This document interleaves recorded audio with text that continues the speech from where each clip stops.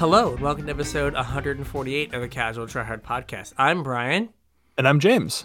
And this week we're going to talk about a listener email that we got. Yeah. And we're going to do a little bit of kind of our first impressions, early thoughts on the new Crimson Vow limited format. Mm-hmm. I think we're like 5 and 6 drafts in respectively. Or something I along those lines. didn't have a ton of time to play. Normally, like on release weekend, I can crank out 10 or 12 drafts, but did not have the time to this weekend. I only got to play for a couple hours, so. Yeah, I've been enjoying playing Cyberpunk in between it hard crashing. Cyberpunk hard crashing or Arena? Pick one. Yeah. Cyberpunk is still like you'll just be playing and it'll like freeze for a brief second and then you're like at the do you want to report an error screen? It's like cool. Thanks for the 40 gig patch that apparently couldn't make it run. But in between that, it is exactly what I thought it would be, and it is glorious. Yeah. But it has its issues. Occasionally you see someone go upstairs, but like they're 6 feet in front of the stairs, so they're just walking on air. Ooh. Or are they through the stairs? We get through the stairs. I called my motorcycle, and it spawned about 2 feet off the ground. So I hopped on it, and it wouldn't drive because it was the wheels would spin, but it was 2 feet off the ground. I was like, solid. Good job. Well, anyway, this is not a What's Wrong with Cyberpunk podcast. This is a Magic podcast. So if you'd like to tweet us your show ideas, things you want us to talk about, things you're enjoying about the new set, which is just wild to have a new set like 8 weeks after the last set. Yep. You can tweet us at Casual Tripod.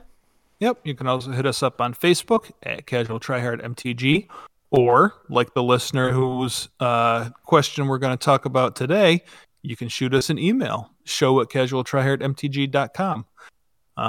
Don't forget, if you're looking to pick up any singles from either this set or the set that we just had, use our TCG Player affiliate link. We'd really appreciate it. tcg.casualtryhardmtg.com. Navigate to TCG Player using that link, and whatever you purchase will help support the show. If you want to support us a little bit more directly, you can do so at patreon.com/casualtryhardmtg. Patrons get access to our show notes, so you kind of know what we're going to be talking about. I usually post them like the day before the show goes live. You also get access to our pre-show, where we kind of catch up because we don't get to see each other as much anymore. So there's some, what's going on in our daily lives. We talk about some of the behind-the-scenes podcast stuff sometimes. We've been trying to keep our actual shows a little bit tighter than we used to. So some of the stuff that we would normally talk about in the show, we talk about in the pre-show now. So if you're interested in any of that, hit us up on Patreon, or if you just really like us and want to support the show, you can just choose to do that too. Also, my last round of givebacks, you guys should have all gotten already. Thank you very much for supporting us. It's just a little token from us to, let you know that we appreciate it. The next one should be coming out sometime in December. They're really cool. I'm excited for you guys to get your hands on them. And I think that's about all I got for Patreon. We have our YouTube channel, Casual Tryhard MTG on YouTube. I have a collector booster box in my hand right now that I haven't opened yet. I just got today. So I don't know if I'm going to get to that tonight or not, but I will be recording a box opening video for that. And I did my pre-release kit last week, so that's up there if you guys want to check that out. Have you recorded any drafts yet? I have not. I've been playing exclusively on the iPad. I do need to sit down and record some, but I do have some thoughts that we will get to. So maybe when I finally record some drafts, they will be good. We can hope. Okay. If Brian has a chance to record some drafts, usually he throws them up there too. And we have our Discord. There's a link in the description if you want to hop in our Discord channel. There's also a link on all our social media. Come on in, join the conversation. You can share your draft decks with us. You can share your standard brews with us. You can share any brews with us. Let us know your show ideas. Talk with some like-minded individuals. There's a bunch of really cool people in Discord. So follow the link, hop in, join the conversation. Let us know what you think, and let us know show ideas. We're always have an ear open for what you guys want us to hear about. Otherwise, it's just us talking at each other, and we kind of already know what we're going to say. It doesn't really do us any good. So you let us know what you want us to talk about. Any of the above ways will do it. That is very true. We are available. James, more on the ball than I am, but I try to be. All right. So this week is a listener email who tried to make a pretty sizable leap from kind of like kitchen table Magic to some sort of like bigger event. Like sounded like it was like a GP level kind of thing, just like a huge event. It was speaking about a convention hall, which is, any event that happens in a convention hall is going to be considerably larger than playing at your kitchen table. Very, very true. And so kind of brought up some of their experience and kind of was like, is this normal? And didn't have the best experience. So it's like, is this normal? How can I like improve in the future? Yeah. And we thought we should talk about it because we talked about trying to make this jump. We did. And they ran into a big problem, which is like they went to a modern event with a deck that, well, modern legal was not a modern deck, if that makes any sense. Well, that was just kind of my assumption. I don't know that this person like actually ran into this. The email was very well written, and I definitely enjoyed reading it. It was fun to read. But I think because it was laid out in the manner it was, I kind of had to make some assumptions, and this was one of the assumptions that I made. So may or may not have been like how it actually happened, but yeah, it's definitely a consideration that I think people kind of gloss over. Even if you show up to like a local game store as, a more casual player and you say, this is my deck, what event can I play in? The store owner is going to say, there's nothing in there that is not modern legal. So why don't you come to modern night? And while your deck may technically be legal for the modern format, that does not mean that your deck is a modern deck. The one example that I could think of off the top of my head is that if you're a kitchen, and I'm not a kitchen table player and really have never been a kitchen table player. Even when I was a kid, we would always play in events on weekends. So I don't know like all the ins and outs of like casual Magic, but I would guess that if my kitchen table play group all kind of started playing Magic around the same time, and that's all we did, that we would have a whole bunch of cards, like collectively, from kind of the same era of Magic, and therefore about the same power level of card. Does that make sense? Yeah. Yeah, you all started playing at the same time, so your format is cards from when we started playing to now. Right. And let's just say that time period happened to be like Khans of Tarkir. Okay, so you and your buddies got into Magic and, started having Friday night, beers and Magic or whatever at your kitchen table. Booster box of Khans that you've divvied up somehow and, have a small collection that you just kind of run decks into each other. Your deck probably has a couple fetch lands in it. Well, fetch lands aren't currently legal in Standard. They're banned in Pioneer. So the next smallest format they could possibly be legal in is Modern. So if you bring this deck that's basically Khans of Tarkir Standard to a local game store and say, I'm interested in playing at your store. This is my deck. What can I play? They're going to see a Wooded Foothills and say, oh, that's Modern. Play Modern. well, you're casting Summit Prowlers and your opponent's flashing back lightning bolts with Snapcaster Mages. There's definitely a large discrepancy in the power level of deck there. Yeah. So we had something like this happen recently. So, frequent mention on the podcast, Anthony. He, I had given him a blue-white spirits deck that was Pioneer legal. And it was blue-white spirits because I couldn't pony up for collected companies in the appropriate mana base to make that work. Yeah. And he likes playing. His favorite card, I think, is Spellqueller, followed closely by Young Pyromancer. So he really likes Spellqueller, and I was like, okay, this is like a reasonable blue-white spirits deck. It plays at flash speed. Okay, this is kind of his thing. But no one where he lives plays Pioneer. Right? And I was like, and he was like, they're playing Modern. So I went to play Modern. And he was like, oh my God, it is crazy. It is so different than the way it was when I played Modern, 4 years ago at this point.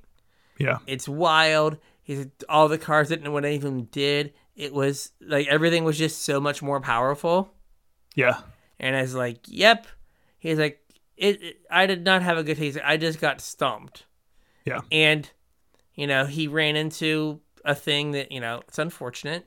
But people who play Modern are usually very, very serious.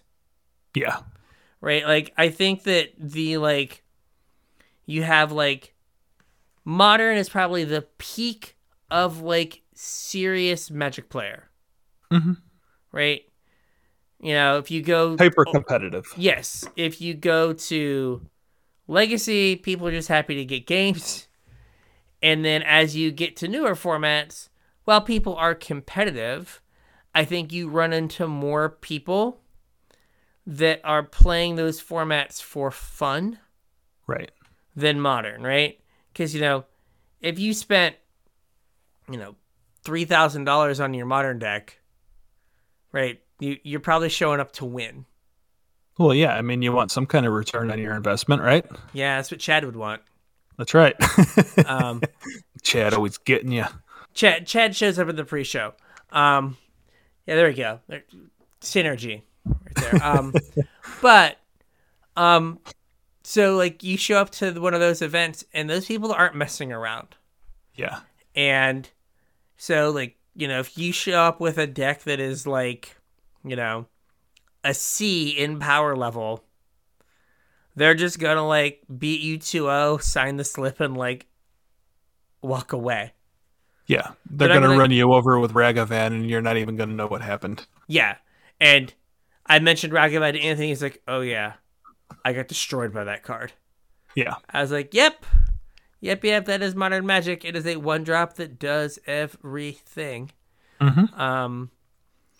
So, right, you just run into the fact that Modern is not a very welcoming format in terms of oftentimes of player, right, and of cards that aren't at the top tier.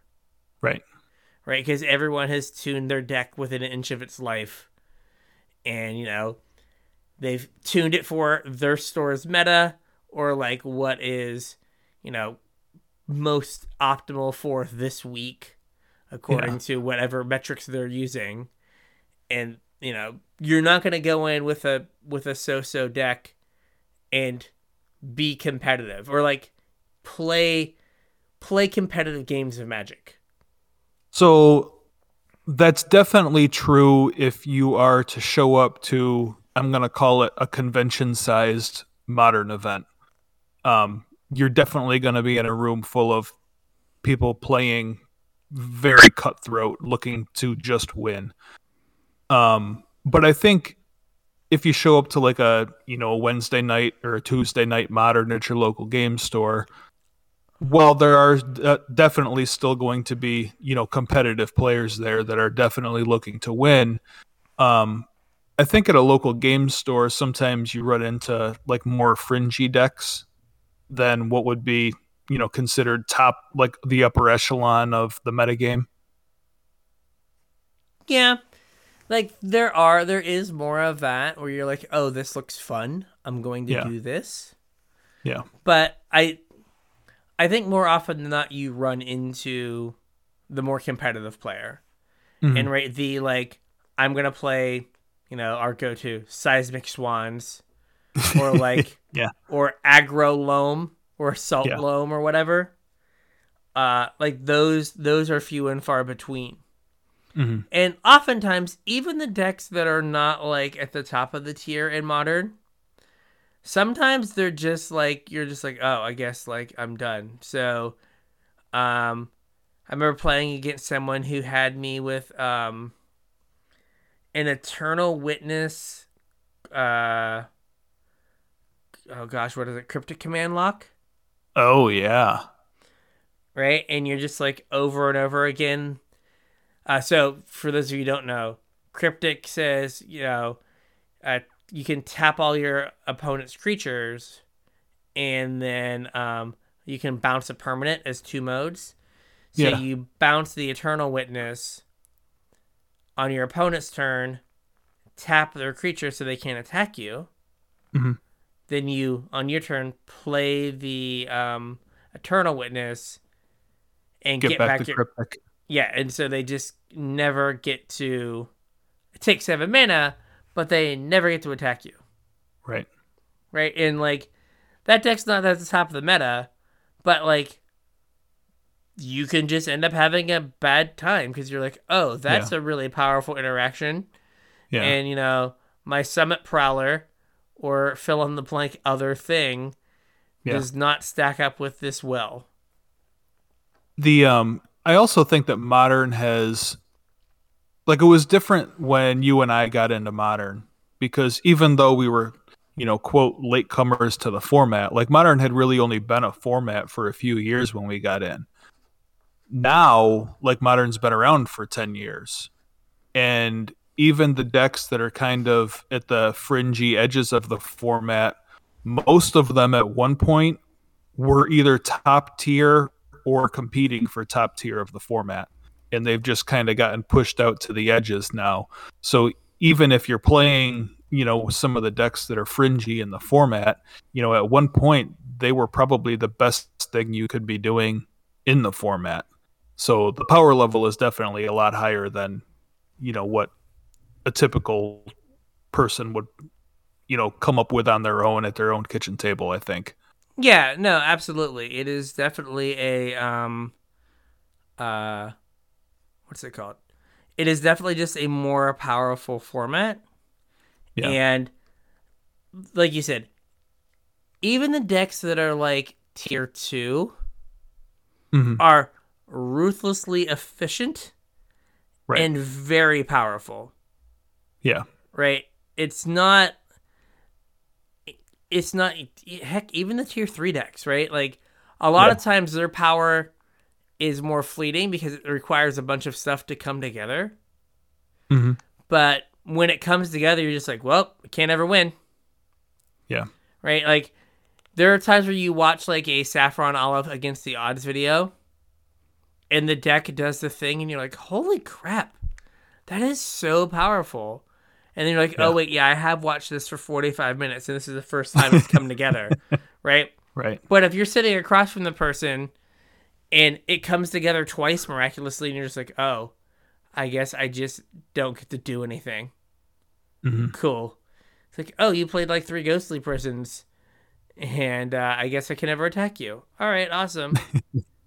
Thanks. So, like, just to kind of like bring this full circle, like this part of the conversation. Um, are there some things that we can, advise people to do to help them get into modern? Or like if they've already decided, modern is the night that I'm going to play Magic at the LGS, and modern is the format that I'm going to play, what what advice do we have for people to get into modern specifically? Is there any? I mean, you have talked about um playing like elves as like a good intro deck. Yeah, just Or something linear, like something where your game plan isn't going to change a whole lot from game to game to game. like I used to tell Anthony like to play linear decks as like, okay, you have your deck, let it Hmm. be burn or elves, and then you can play that and you can learn what other people are doing while Yeah, playing and be like, oh, that's a neat deck. I should figure out how that deck plays. yeah, Or something like, oh, I've not seen that deck before. You're still doing your thing, and if you have a lower uh, knowledge base in modern, you just be like, hmm, I need to do the thing that my deck does as well as possible, and if I get wrecked by some removal spell or some sweeper that it was in the format, I have now learned this is here, right. right? And you just had to like take your lump. So I was gonna say like, you know, burn. Not that it's Hmm. super cheap, but Right. burn is, especially if you go like mono red, is a Hmm. deck that you can like not break the bank and put together. Yep. Um, you can have Merfolk, which is like a deck that actually is seeing play now. Hmm. Yeah, I think Uh, most of fish is pretty cheap. yeah, I think the Mythic for Modern Horizons 2 is not the Yeah, weird. but like I think that's only like a one of sometimes though. I don't Yeah, think that's it's like a taking. focal point of the deck. I think it's taking like Kira's slot. Yeah. Um, But like I would suggest trying to get decks that are, you know, as funny as like a deck that is monocolored, which is hard to do in modern, like Yeah. makes the format infinitely more approachable Yeah. because you're not having to plunk down all the money for fetches and shocks and Right. then your spells, right? If you are cool playing like a creature aggro deck, elves, merfolk, Hmm. burn, of the mono red variety is kind of a creature aggro deck, but it also is just like throw fireballs at your face kind of thing or lightning bolts at your face. Lightning bolt. Yeah. Yeah, so it's not a super expensive deck and it's trying to do the same thing over and over and over again. Hmm. Right, because like I think the thing you want to avoid is like saying like, "Oh, I want to play," you know, gosh, what was the deck I was thinking of? Like Amulet Titan, Yeah. right? And you spend like 3 grand on Amulet Titan, Yeah. and then you're like, "Oh my god, this is awful." And well, Amulet Titan's like a really hard deck to play too. It's not Yeah, just that, it's probably not everybody's cup of tea, but you need a lot of time with that deck before you even win a game. Like it is a hard deck to pilot. yeah. So, just making sure that you have, like, you pick a deck that you give yourself a reasonable chance to like win and have fun, right? Hmm. But at the same time, you've not like broke the bank Yeah. and made it so like you're like, oh, like if I don't enjoy modern, like getting out is not like, financial suicide. Yeah. What do you So think about like tokens? Like I know you said you got into the format through black white tokens like and black white tokens, like I had burn, merfolk, and black white tokens, and the reason I had burn and merfolk initially was those decks were actually decks you could play in legacy. Like you were just a Mhm. few cards from legacy decks. And I was like, oh, like Yeah. it'd be cool. Like we had a legacy scene. It'd be cool to be able to like just make some small changes and get my burn deck into like uh into legacy. Mhm. And so like that is, a thing to think about as well, is like what are more things you can do. So I'm looking at like um so we've got the what is it called? So I went to MTG Goldfish, all right? Mhm. And they have their budget decks. Mhm. And there are, now I've seen some of them play and they actually like play pretty all right. there's a number of them that are right around $100. Yeah. Right? And so there's Karth Super Friends, like Karth the Lion, that like when a planeswalker dies, you get to search for another one. Yep. It's $107. Like, deck looked powerful when it was played. There's 12 Whack, which is, a mono red aggro deck, $86 in tabletop. Yeah. Budget Enchantress was some of the new cards from Modern Horizons 2, $106. Yeah, that's probably a decent one to buy into too. Like you said, it's got some cards from Modern Horizons 2, which are like still in print, readily available, pretty cheap. Mm-hmm. But they're also pieces that are seeing a lot of play, so there's room to grow on those cards also. Yeah, and I would not suggest getting I don't know, Crashing Footfalls and spending $1,400. And then not knowing if you like the format or not knowing if you are going to be able to play whatever, every Wednesday night or whatever. Yeah. Right? I would much rather make a smaller investment, or, if there's a type of deck you like maybe you think Enchantress decks are the coolest thing, right? Mm-hmm. So you get the budget version of Enchantress, right? And you're like, okay, every paycheck I'm going to buy a Temple Garden. Yeah. Right? Until I have the cards that I need for that, for this deck to be better. And it can be a project. Or they have Real Affinity, and right now it's $176. It was cheaper before. But the Thought Monitor is a legit card. Right. And so, if that's your jam, right, you can, I guess, $176. Right, so I would try to go on find a budget deck that does things that you enjoy, so that you're not spending a ton of money getting into a format that you're not 100% sure about. Right? Yeah. Now you are making a concession of hey, this might not be the best deck, but if it's something you enjoy, maybe you work to improve it. And the main thing that makes the Saffron Olive budget decks is they don't have fetches and base. shocks. Yeah. Yeah. The budget Enchantress deck, I don't think there's a lot that is just this is a bad card.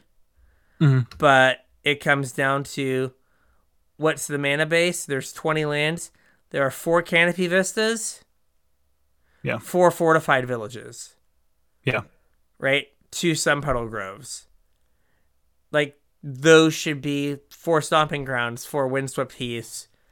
Some mix of Sunpetal Grove and the new Slow Land, and the old Razor Verge Thicket, the old fast land. Right, some mix of those things. Not that mana base, but that's where he saves all of his money.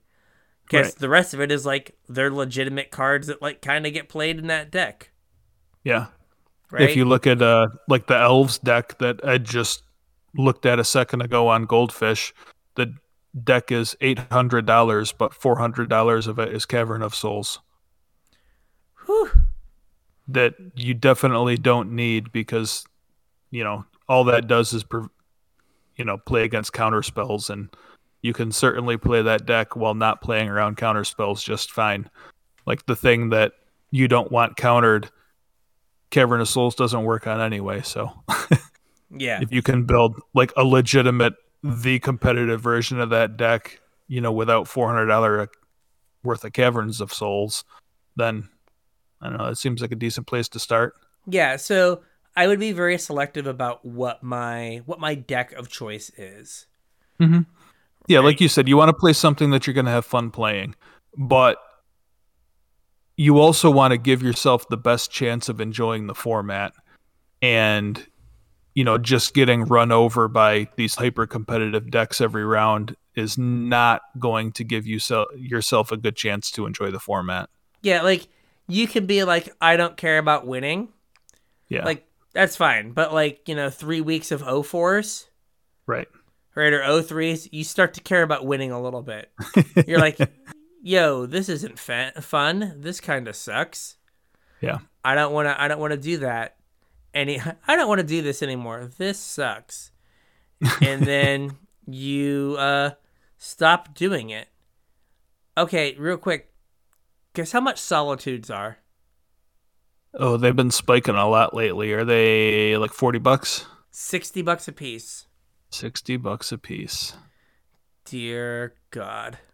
Yeah. Because I like clicked on like Esper Reanimator. So I was like, oh, is there like stuff you could do with this that is like more budgety? Answer's no.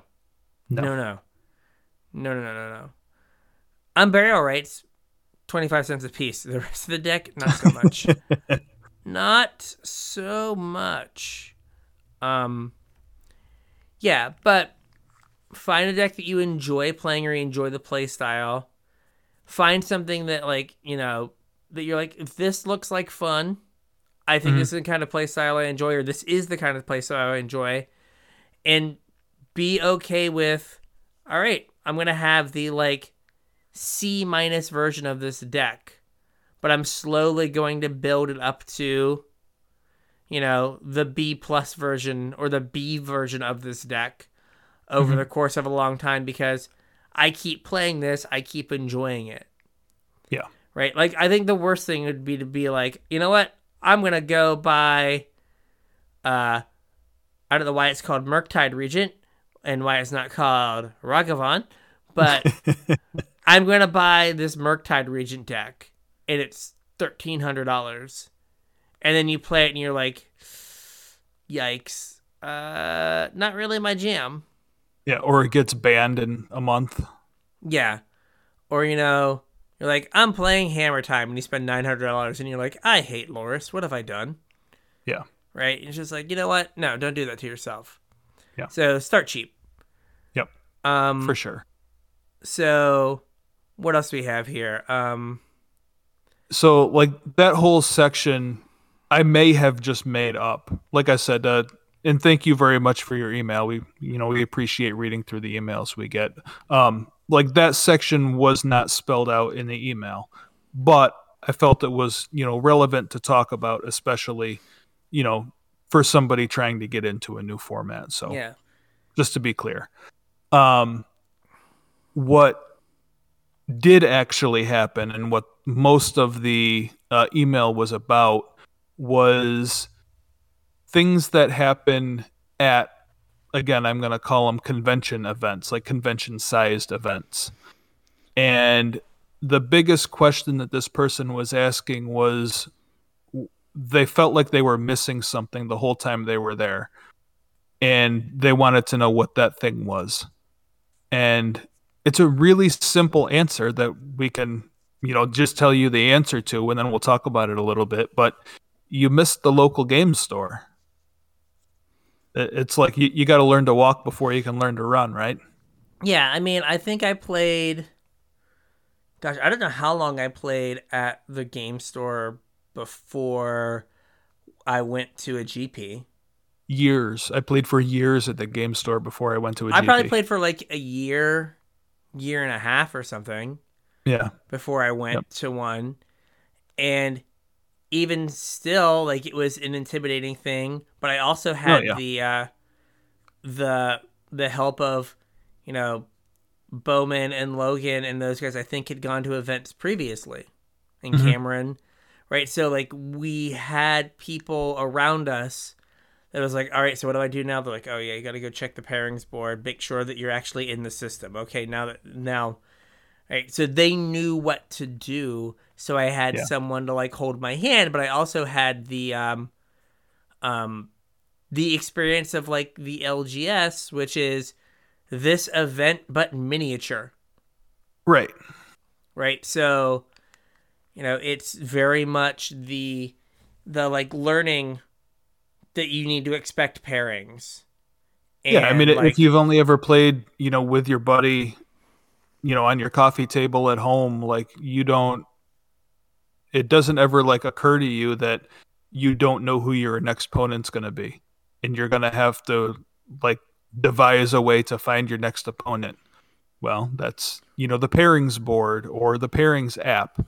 And every hour-ish, you're going to either get a notification or know that you have to go find the pairings board to find out where you're going to be sitting for your next round and who you're going to be playing against. And not that that's how it works at a local game store. A lot of times, now with the app, it's a little bit different, but a lot of times at your local game store, pairings are just kind of shouted out. But even if pairings are just shouted out, you get used to like playing that way where, next round's over. It's time for the next round to begin. Let's go figure out who I'm playing. Let's go find a table to sit at. Like, it gets you in the routine. So, those are the sorts of things that you like need to expect happening over the course of an event.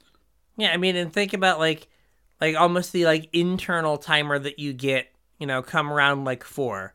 You're like, all right, this event has gone 15 minutes over every single round. Right. Right. Like you can kind of expect it. The next round is going to run 15 minutes long. Yeah. Right. Okay, someone's going to go in and check and like text the group if it looks like we're going to pair. But like you feel pretty confident because like you've been to a bunch of events and you're like, yeah, they never figure this out. Right. And if you don't know that, then you're like, hey, what's going on? I mean, learning that like, even if you're doing a side event, like, unless it's a draft and they desperately need you. Yeah. Right. Like no one's going to come find you or wait on you. Right. Right. I know I've been in events where people have gotten called over the loudspeaker. Mm-hmm. But for every event, right? Yeah. But for the most part, it's just like, if it's like a commander pod, they'll be like, yo, Brian, your commander pod is looking for you. And you're like, oh no. Or like, hey, your draft is looking for you. But for the most part, like you just have to like be aware that, you've got to be around and they're going to like start the event with or without you. Right. Which, your local game store usually won't, but you do get in the habit of being like, oh, I signed up for the event. I gotta be on the lookout for when it's gonna start. Yeah. Right. And like that's a whole nother thing that like you get used to by playing at your local game store is kind of like I said, when you're playing on your coffee table, just friendly Magic, you're not thinking about how many rounds you're going to be playing and what the prize support is and like tournament math stuff or when rounds are going to start. And even though it is different at an LGS versus like a convention sized event, those are things that like you'll get used to, like show up for a Tuesday Night Modern and you get used to, 20 people means we're going to play 4 rounds, cut the top 8, or 10 people means we're going to play 3 rounds, cut the top 4 or whatever it breaks down to. Like, isn't 20 rounds? Is that 5 rounds? I don't know. It might be. I don't remember. Yeah, it's been so long since I played competitive Magic. I know. Like there was like the dark spot that was like 16 people or 17, where it was like, we got to play 5 rounds, but we only cut the top 4. And it's like, why are you doing this to me? I need to go to bed. So yeah, like just learning the rhythms of a tournament. Yeah. And a smaller, more forgiving setting. Right. They're not going to hold, like, your LGS will hold up an 8-person event for you. Mm-hmm. A convention, like, a GP is not going to hold up a 600-person event. Right. For you. Yeah. Right. Or even like a 100-person side event, they're not going to hold up for one person. Yeah. They're just like, nope, moving on. We already got their money. We're moving. Yeah. Right. So, starting smaller and then building. Yeah. Right. So, like you said, like going to the LGS, you're going to learn about tournament structure. How many rounds? What does it mean to cut? Yep. And like, you learn like the tournament math of like, oh, hey, like, how am I doing in this event? Yeah. You'll learn like what to expect for price support. So that varies wildly. Yes. And then, but like it's something that somebody that has only ever played casually probably never thought twice about. Yeah. Like, how well do I need to do in order to like get my money back out of this event, or get the booster pack like pity prize or whatever. Yeah. So that is just something that you like are exposed to. Mhm. And I think when we've talked about it, because I think in the email it was like, you guys have talked about it, but then I went and did it, and it's like, yeah, but I think we always talked about like going to your LGS first, and like you said, building up those muscles of like Yeah. what a tournament is before you then like go to the big time. Yeah. And like you kind of glossed over what I think is a big part of tournament magic, and that is like the friends that you go with. That is, like, in my opinion, that is the best part of going to like a big convention style event, is going with your group of friends, like a couple guys from your, even if you're not friends yet, like a couple guys from your game store, all traveling somewhere with a purpose. That's what makes the event. Like, talking about how your rounds went and sharing bad beat stories and talking about how you crushed your opponent, or like whatever.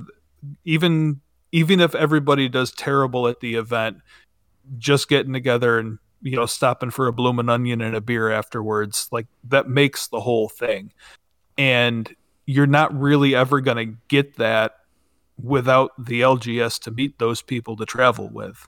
Yeah, like So I couldn't imagine, like, I have found it awkward a lot of times going to other stores that I'm just like an outsider at, like other small sure. stores, and just playing.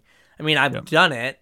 Like when my wife lived in Charleston, I would go, she'd be at work, and I would go like wreck some people in Somersville and like get go get my null rod prize and then leave. um but right, like I couldn't imagine like driving to Charlotte for a GP Yeah. by myself. Like that just seems like an unfun experience all the way around. Yeah. Well, I went to GP Vegas. I was that remember 4 years ago now, and like I knew people that were there. There were some people that were playing and played regularly at our game store that were there, but it wasn't anywhere near as fun as I was expecting it to be. Like, I hung out with the guys that I knew, but that place is pretty big, and they were both doing well in a different event than I was playing in. So I was kind of, just stuck in this giant convention center with 7,000 people in it, like by myself. And it wasn't anywhere near as fun as like any of the other events that I'd been to. I mean, I Yeah. don't regret going. It was awesome to go, but I would much rather go with some people. Yeah, I mean, we've definitely, like, Cameron came out of semi-retirement to go to Atlanta. Yeah. Not because he had, like, any illusions of, like, winning that legacy event. Right. But, like, he finished a day of work, got in his truck, and drove 6 hours to Atlanta, basically to just hang out with his friends and play Magic. Right. Right? And it was awesome. Yeah. And I'm sure if there was an event, not too far from here, he would dust himself off of retirement. We'd be like, dude, Infect is like tier F right now. He'd be like, don't care. Whiteboarder, don't care. We are playing Infect. Let's go. And he'd go play Infect, do however he did, and like would be there more for the beer and the bloomin' onion. Right. Right. So, like, again, the LGS gives you a chance to like develop like a crew. Yeah. And meet like those that. people. Yeah, and that, we're talking about like the trip, but I think like a lot of our better Magic memories are like going to Cameron's house and like figuring out matchups and just playing games. Like just getting like ready for events. Yeah, just like the 5 or 6 of us that were going, and we would just like play. And like those are the things that like that make it like worth doing. Right? Just like sometimes going to the actual event is like the worst part. Certainly depends on the event. Yeah. Yeah. All right. So the other thing we said we were going to talk about, right, was we were going to talk a little bit about Crimson Vow Limited. Yeah. Because we've both played a little bit. Very little bit. Um, I don't know about you, but I'm kind of getting like two takeaways from the format. Okay. Well, you start, and I'll fill in Okay. the gaps as I have information to do. So I have played. Let me bring up the list of things I have played. Um, I have played my normal mix of um, like kind of grindy decks. Mm-hmm. Um, so and I really feel like the format is pretty aggressive. Okay. Maybe not to what's it called? To AFR levels of aggressive, Mm-hmm. but I feel like there's so much stuff, so many mechanics in the format that don't do anything unless your creatures are sideways, Yeah. right?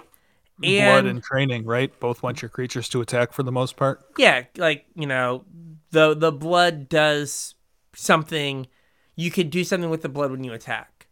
Yeah. Also, think about the number of like commons in like red and black and even white that have some sort of evasion, Yeah. right? Let it be the number of like red menace creatures and black menace creatures, Mm-hmm. right? It's pretty high, It is. right? Like it's just making stuff hard to block, or like random things with trampler. The two and a red 3/2 trampler, 3-2. Yeah. right? That gets blood when it deals damage, and Mm-hmm. I'm like, you're just like, oh, I'm playing spirits, and it's like all of these have 1 toughness. Even when I block, I take 2 damage. Yeah. Like this is ridiculous. Even the And like there's spirits. cards that punish you for blocking too. Like the Windrake for this set, like only blocks flyers. Oh yeah, the 2/3. Yeah. Yeah, I mean, there's that. I mean, there's the 4 mana flyer that like gives something flying. Like, oh, you're gonna Yeah. block? Nah. Also, Yep. there's a ton of haste in this format. Yes, Just there like is. randomly, that like 3 drop that becomes like a 2/2 that becomes can give something +2/+0. Yeah. Right. That card is great if you go like, a cheap attacker, a card with training, and then that, because like Mm-hmm. you're gonna get to train your creature because more than likely a 4/2 on turn 3 is bigger than it, Right. right? Um, so like I feel like the format's aggressive, like based on the amount of haste and the like just amount of like keywords and things that matter from attacking. Also, Mm-hmm. like think about like blue white spirits, right? What do we have? We've got mischievous catgeist needs to attack. The 3/1 common that when it attacks you get plus something gets -2 -2, -0, -0. Yeah. right? It's just like, okay, you're gonna block this, but you're not gonna kill it. You're gonna have to keep blocking with that same creature, or you're gonna take it beating, Yeah. right? And There's the white guy that like taps something when it attacks too, right? yes, that's what I was gonna say, and Yeah. like, and they all kind of like they die and they just come back and get that ability to something else, right? You Yeah. like throw that guy on a flyer and you're just like, yeah, I guess you never get to block, Yeah. right? Like, and they don't do anything unless they attack. Yep. There's also like the red 3 mana 3/3 that's like, yeah, I can't block, Mm-hmm. and when you sack a blood, something can't block on Yeah. your opponent's side. There's a couple creatures that you're like, why can't you block? And it's just like, yeah, this set's not about that, Right. right? The like the white black mechanic is life gain too, right? And It is. most of the life gain in this set is lifelink, Yes, which means you have to be attacking. I got annihilated by that deck. I dealt like 35 damage and still didn't kill them with my red white aggro deck. Yeah. Um, yeah, it was just like, oh, but here's my 3 mana 2/2 lifelinker. Oh my gosh. Oh, here's my 3 mana 2/3 lifelinker that I can draw a card if I gain a life this turn. Just like, come on, stop, Yeah. stop doing me this wrong over and over and over again.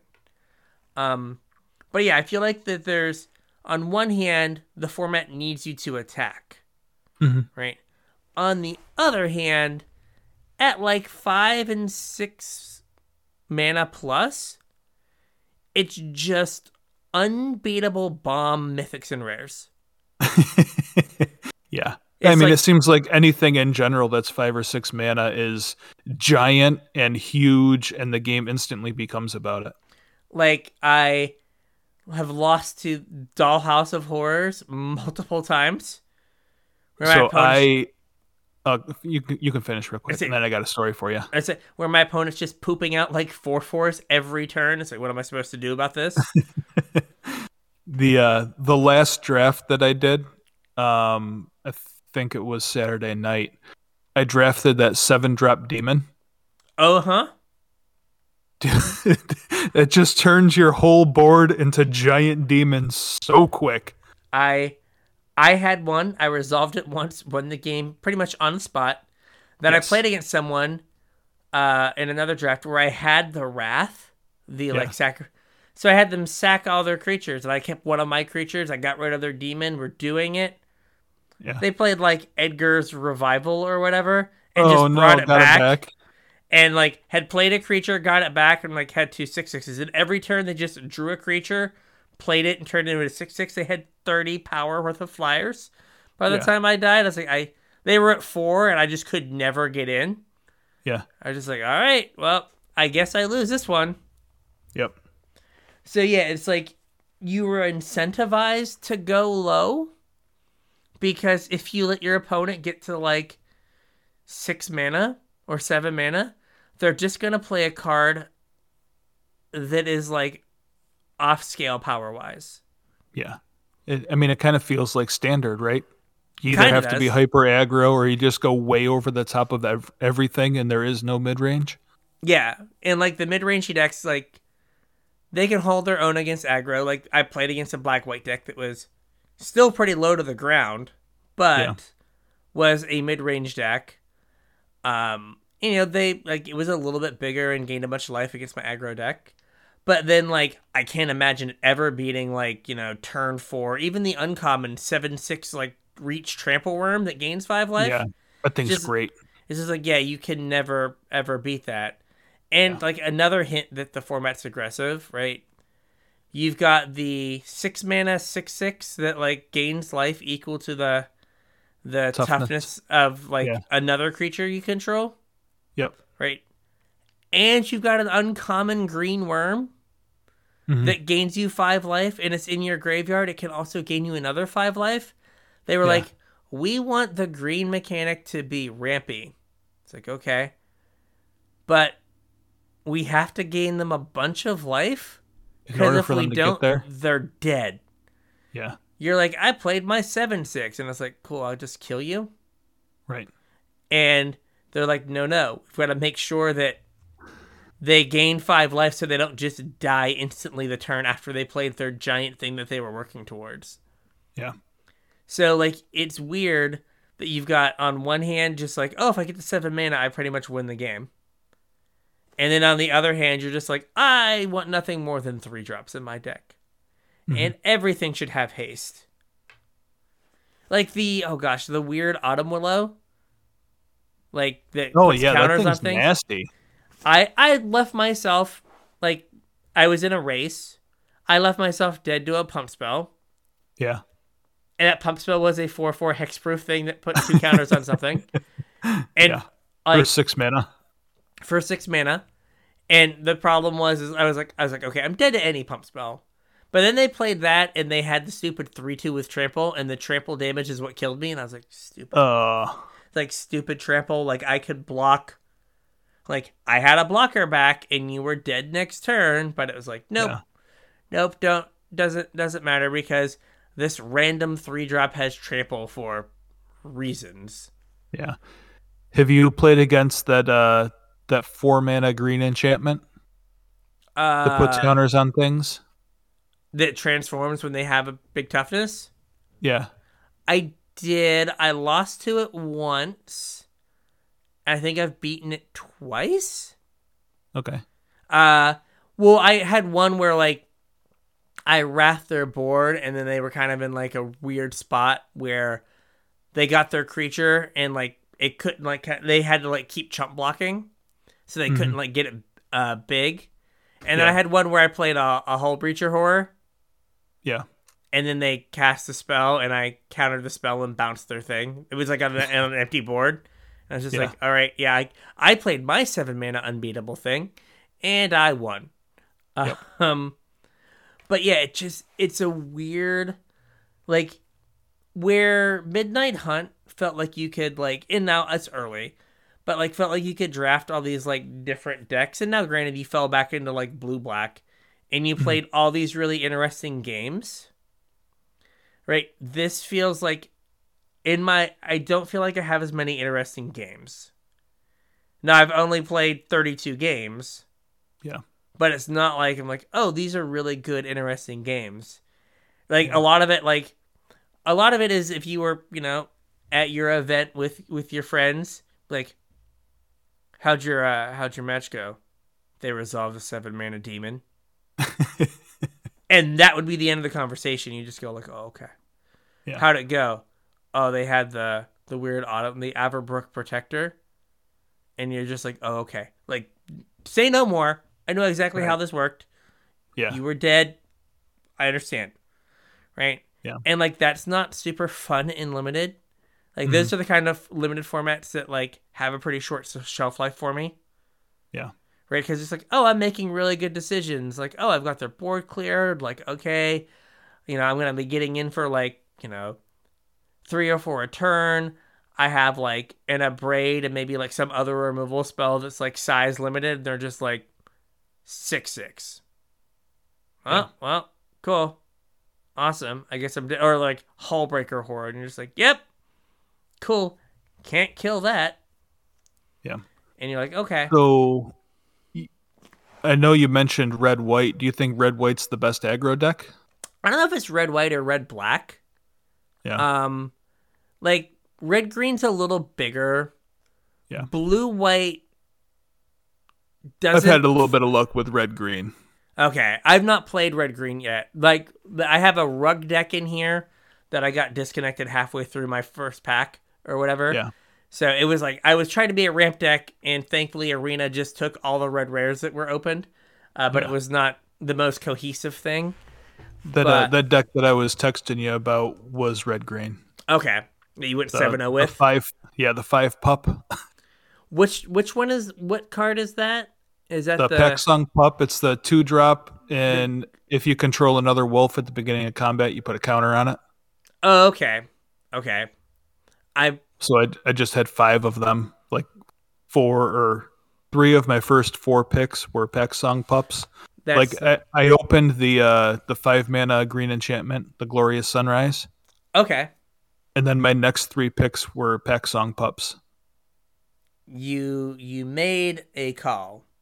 Yeah. But I mean, it's a 1/1, right? Yeah. Well, it's if you have another wolf, like when you play it, it's effectively a 2/2. Okay. But I had a bunch of those 1-mana wolves too. But like if you a bunch of what's the 1-mana one? The one that you pay 2 mana and you get split. Yeah, the one that they reprinted from the last set. Yeah. So okay, that's some of the we were talking about double feature. Like that there's a couple cards that are in both sets. Oh, okay. So maybe they're not putting them in set twice. Anyway, that's a little aside. Pre-show people. But okay, like I was thinking just on 2, but like if you have like 3 or 4 of the 1-drops, and then you're just I think I had 3 of the 1-drops. I ended up with 5 of the pups, and then I ended up with the 3-mana wolf enchantment. Oh, okay. That gives it wolf +2/+2. Yeah, and then if your opponent casts 2 spells, you get a token. Okay. And the 4-mana red guy that like shoots stuff. That when he's damaged, or no, it's like on the front. It's a 4-mana 4/3, and on the front you pay 2 and a red and tap it, and you shoot something. Okay, and then on the back you don't have to tap it to shoot something. Okay. But I ended up with a bunch of those, and it was a good deck. Like I feel like all of the mechanics are like all the cards are geared for you being aggressive. Yeah. And that's all well and good, but I think those formats run short. Yeah. on like how replayable they are. Yeah, I mean, I tend to really like those formats, so I'm kind of excited. When I was playing, I was still like early in the weekend, and I really haven't played much since then. And I didn't really notice that it was hyper aggressive. I mean, I understand all of the things that we've been talking about, and it makes total sense. But like my first two drafts were blue black, and they were definitely not aggressive, and they were both 6-win drafts. You're doing way better than I am, so I'm also. No, but I'm only, like I said, I'm only 4 in, so Yeah, well, I'm like I said, I've got like 1 6-win, a 4-win, a 3, and then 2 2 wins. So like yeah. you are doing better than I am right now. But it feels like when I try to play more like longer game decks, which like I kind of feel like blue white like is a value-y, grindy kind of deck. I just feel like when your mechanic comes back out of the graveyard for more Yeah. mana, like enchanting something, then Yeah, that's definitely a go long. it just always feels like I'm on the back foot and never able to like it feels like I'm always on defense and I'm not able Yeah. to like turn the corner. And it might just be because those creatures are so small, but like it's like, well, these are really bad at blocking, so I need to attack. And again, Yeah. like we said, the Geist that taps something and the common that makes something -2/-0, that's not doing anything if it stays back. Right. So I just need to get in there. Also, like, have you played is it Wedding Carriage? I've gotten trounced by the wedding carriage because all of the like not super premium removal is sorcery speed, and you can't ever kill the thing. Yeah, and like, since there's no crew like power number on it, like I just was like, I played that and just like, oh, play 2/2 drops on 4, tack you for 8. And then like the next turn, it's like, oh, play 2 1-drops that are garbage. Yeah. Crew it up, attack you for 13 or whatever. Yeah. And just every turn, he's like, yep, everything just turns this guy sideways. Yeah. Yep. I've had like, I had 2 in a deck and I was pretty happy with like, I was like, I want to draw this all the time. Mm-hmm. I want to play this on 3 and then hit my 4th land drop and then draw no more lands and then go from there. Also, I thought of a good way to think of blood tokens today. Okay. Blood tokens give all of your cards cycling 1. Oh yeah. Right? It's the exact same thing. You're like, I pay a cost, I discard the card, I get a new one. Yeah. So like, you're just like cycle. Okay, find a card. And I like that. And there is a limit on how many blood tokens you can get because I had the 6 mana like 6/6 that you can pay 2 in a red and deal 1 to something, and whenever it deals damage, like I had like 12 blood tokens. I'm like, I don't have a good way to use all of these. Yeah. Like this is dumb. Yeah, when I first read that card, I didn't realize it was like anytime it dealt damage, period. I thought it was like damage to a player. Yeah, no, it's anything. Yeah, no, it's just anything, yeah. Yeah. But like think of like any blood token. Anytime you can just randomly pick up a blood token, you just be like, excellent, I'm going to cycle a land now. Yep. Like, I'm to the point where I think the format might be, like, if you're an aggressive deck, it might just be like a 16 land format. Yeah, I mean, it makes sense if you can make use of the blood tokens and everything has cycling. Yeah. Like, especially if you're, like, red and you're just getting incidental blood tokens. Like, the 1 mana 1/1 that's like, oh, yeah, I ping the opponent, I give you a blood token. And you're just like, oh, perfect. Now and later... I crew the carriage. Yeah, and, like, later in the game, I crew the carriage, and, like, I can help you hit your land drops. Yeah. Right? And, like, you've got to be ready because there's just so much haste in the format. Like, I won multiple games where, like, my opponent was like, attack you for 4, and it's just like, yep, play like a haste thing, hit you for 8. And they're just like, oh, I was not ready for that. I was like, nope. These stupid, like, even, like, stuff like whatever the devils are, they're the 5-drop 3/3 that gets +2/+2 when you cast a non-creature spell. Yeah. Like, that's a fine card. Randomly has haste. Just like, oh, okay. the red white guy that's like, yep, I'm a red white flyer. I spread +1/+0 across 2 bodies, and I have haste. Just like, Yeah. why? Okay, thank you. I appreciate it. So it does.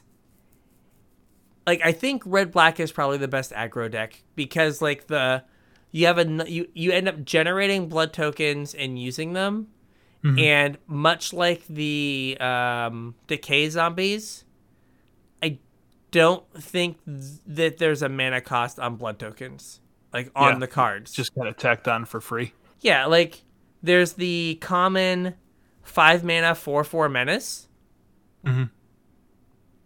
that makes 2 blood tokens. Yeah. Like a 5 mana 4/4 menace in red is about rate. Right.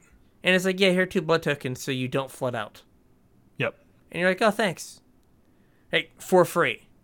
And then if you have like blood tokens that, like ways to like use blood tokens that don't cost any mana, right? Then you're like in business, right? You're like, oh, hey, like, the guy's like, when you attack, sack a blood token and it gets like +2/+2.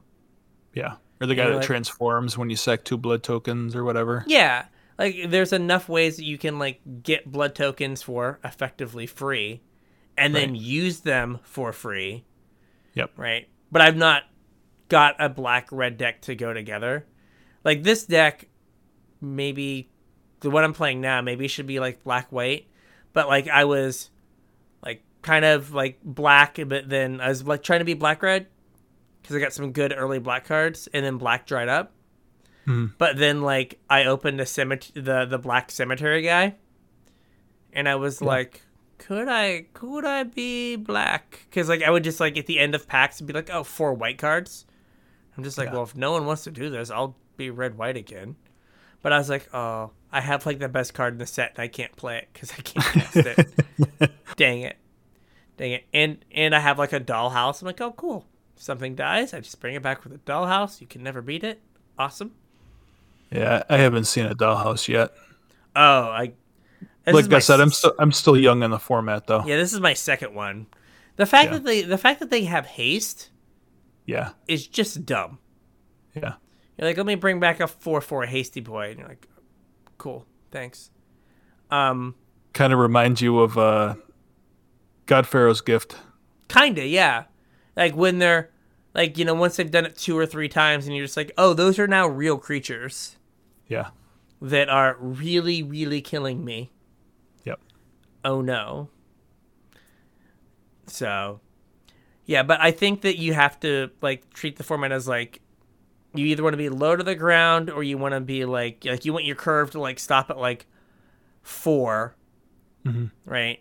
Maybe have like a hasty 5-drop or 2, or you want like your curve to be like, or you want to like be able to get to your demon or your dollhouse or whatever quickly and then go from there. Because like I've had some issues where like I've had like Hull Breacher horrors that I open like late, like in pack 3, and I'm like, I'm blue-white, like I've got to draw 7 lands. This is not the best way to do this. I also had like my first deck was blue-black, but I had I should have tried to force myself into blue-red because I had 3 of the 3/2s that make like a spirit when you cast a non-creature spell. Oh yeah. And I was like, it's like I have all these like good black cards, but not enough spells to play this thing. This sucks. It's like I really want to play this. I just didn't come together for me. But like, just either low to the ground. But like if you're playing like 4 and 5 mana cards, right? If you've not done a good job early on, if you've not played like a 2, you just are gonna get run over. Yeah. So those are our early thoughts. We'll keep an eye out. I've not heard anything come out where people are like, oh hey, here's the thing to draft, or this format sucks, or here's why it's bad.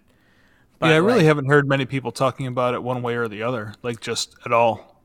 So this is something mentioned on the pre-show when I was like, are we okay with a set every 2 months? Yeah. And the reason I bring this up is like my normal like life cycle on Arena is I do some drafts for a while. Mm-hmm.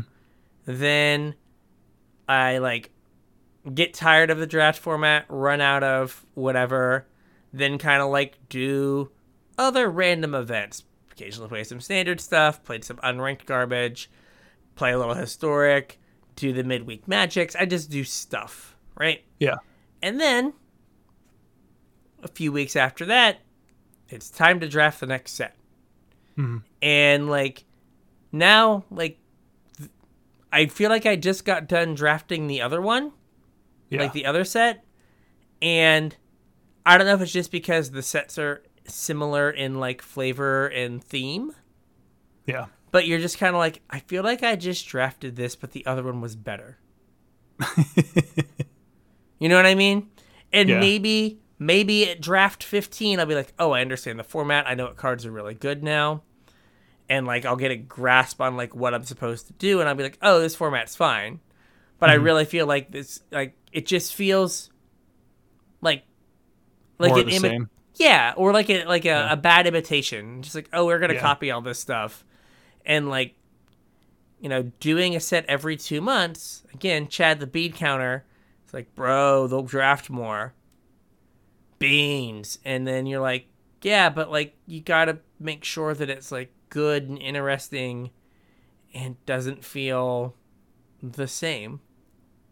And Well, I mean, it's got to feel the same. Otherwise, you can't just cram 2 products together to make a new one. Fair. I don't know what I was thinking. I wasn't thinking about the beans that need to be counted. Right. But, like, I don't know. It's almost like I'm like, okay, I've done this a few times. Are we going to Kamigawa now? Like, I need something different. So I don't know if, like, a set every 2 months is fine if it's not, like, the same stuff. Because, like, even, I don't know if the double feature, I don't think we're getting that on Arena. I think that's just the paper release. Okay. Kamigawa doesn't come out until February. Oh, so we do have like a decent break until Kamigawa. Okay. I did not realize it wasn't coming out until February. Yeah. I thought it was coming out as normal, like, January release slot. No, I think it's February 10th is actual release. So okay, like pre-release would be the weekend before or whatever. Gotcha. Birthday release. Woo! Because it used to be like they would do it, like pre-release weekend would be like the weekend of Martin Luther King Day. Yeah. So they're pushing it back like a month. Yeah, I guess so. Or, 3 weeks or whatever. Yeah. Well, hopefully, like, it feels like, this set feels good and, kind of gets its own identity. Mm-hmm. But, February 18th. Okay. So, a ways away. A ways away. Yeah. So, yeah, that's like a full month later than normal. Yeah. Which is interesting. Yeah. Pre-release is February 11th. Yeah. See, it just feels like, but I don't know. It just feels like we're doing the same thing, not as well. Yeah. And it just like, it's like I'm not ready for like either a new draft format or a draft format that is so similar to the last one. Yeah. Like, I think we talked about like, what are you excited about from this set? And it's like, I don't know. Like, nothing really. Yeah, it is. I don't know. There's usually something that we're like, oh, like this looks really good. And it's just like, it's whatever. So hopefully if we're going to get a set every like 2 minutes, it'll be, they'll be different enough to like matter. Yeah. So you got anything else to add? You think we're good? No, I think that'll pretty much do it for this episode. All right. So if you have broken Crimson Vow Limited, let me know. You can get us at Casual Tripod on Twitter. Yeah, hit us up before I jump in and incinerate a bunch of gems here. Tell us what's working for you guys. You can hit us up on Facebook at Casual Tryhard MTG. Or, like most of this episode was dedicated to, you can always drop us an email, show@casualtryhardmtg.com. If you're looking to pick up any singles, we would really appreciate it if you use our TCG Player affiliate link, tcg.casualtryhardmtg.com. Or if you want to support us more directly, you can chip in a couple bucks to help keep the show going over at patreon.com/casualtryhardmtg. We also have our Discord. There's a link in the description if you want to hop in there and join in the conversation, share screen grabs of your deck lists. I think somebody, while we were recording this, posted up their limited deck they wanted some critiques on, so I'll probably take a peek at that when we're done recording here. But yeah, jump on into our Discord. Let us know how we're doing. Tell us if there's anything that you guys want covered. Like we just said, we're not going to have another set to talk about until probably February, so tons of time to talk about whatever you guys want to hear about. Also, don't forget about our YouTube. Casual Tryhard MTG on YouTube. We'll do some box openings, maybe get some limited content up there, and check it out. Yep. So with all of that, we will catch you on the internets. We'll catch you on the internets.